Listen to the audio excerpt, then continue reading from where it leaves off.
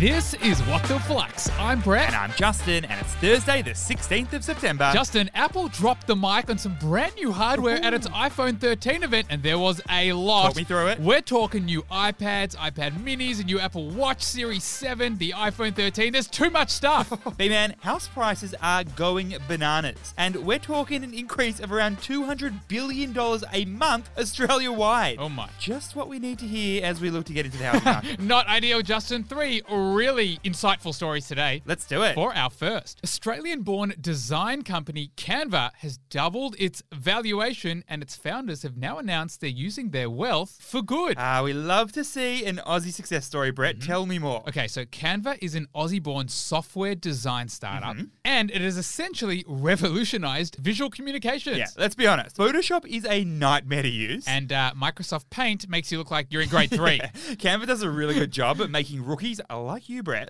actually make legit-looking social media posts or presentations. Now, Justin, it was launched back in 2013, and 8 years on, it has 60 million users around the world. If Canva users were a country, it would be the 24th biggest country in the world, just behind Italy. Now, Justin, Canva has raised another US $200 million this week, and it's now valued at $40 billion US. Double their valuation from just April this year. This makes Canva the 5th most valuable startup on planet Earth. And Brett, the Canva founders have shares worth a lazy $12 billion US.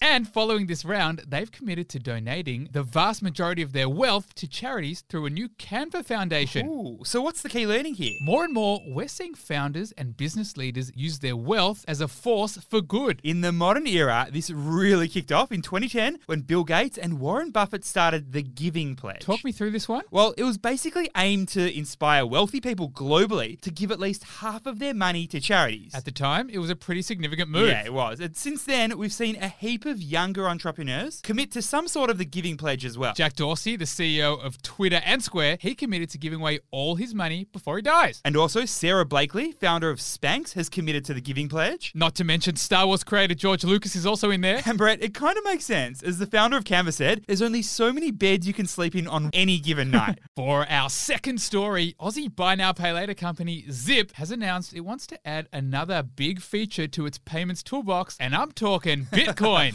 All aboard the crypto train. What is the story? All right, so Zip is the Aussie-born buy now, pay later company who competes head-on with the big A. That's Afterpay. It allows users to make purchases and pay later interest-free. Now, the company's worth around $4 billion, and it's been growing pretty rapidly. We're talking increases in purchases on its platform. We're also talking increases in customer numbers. And increases in merchants on its platform. And it's expected to keep growing in the US, Justin, because that buy now, pay later market keeps growing and growing and growing. But there are a lot of players out there. And it's fair to say Square's purchase of Afterpay might have Zip more scared than Kim K's terrifying Met Gala outfit. It was very scary. So now, Zip has announced that they're going to expand their offering by adding a crypto trading feature. And also allowing merchants to accept Bitcoin as a form of payment. Now, Brett, this is kind of a step out of the saturated buy now, pay later market and into the crypto financial services market. So what is the key learning here? Market saturation is when the volume of a product or a service in the marketplace has been maxed out. That's what's happening in the buy now, pay later market. At this point, the only way a company can achieve further growth is by taking existing market share from competitors, Which becomes really difficult. or, Justin, by increasing the number of consumers who use the product. But there is one other way, Brett, and it's called product expansion. And it kind of kills two birds with one stone. So, by adding Bitcoin payments, Zip might just be doing some of that.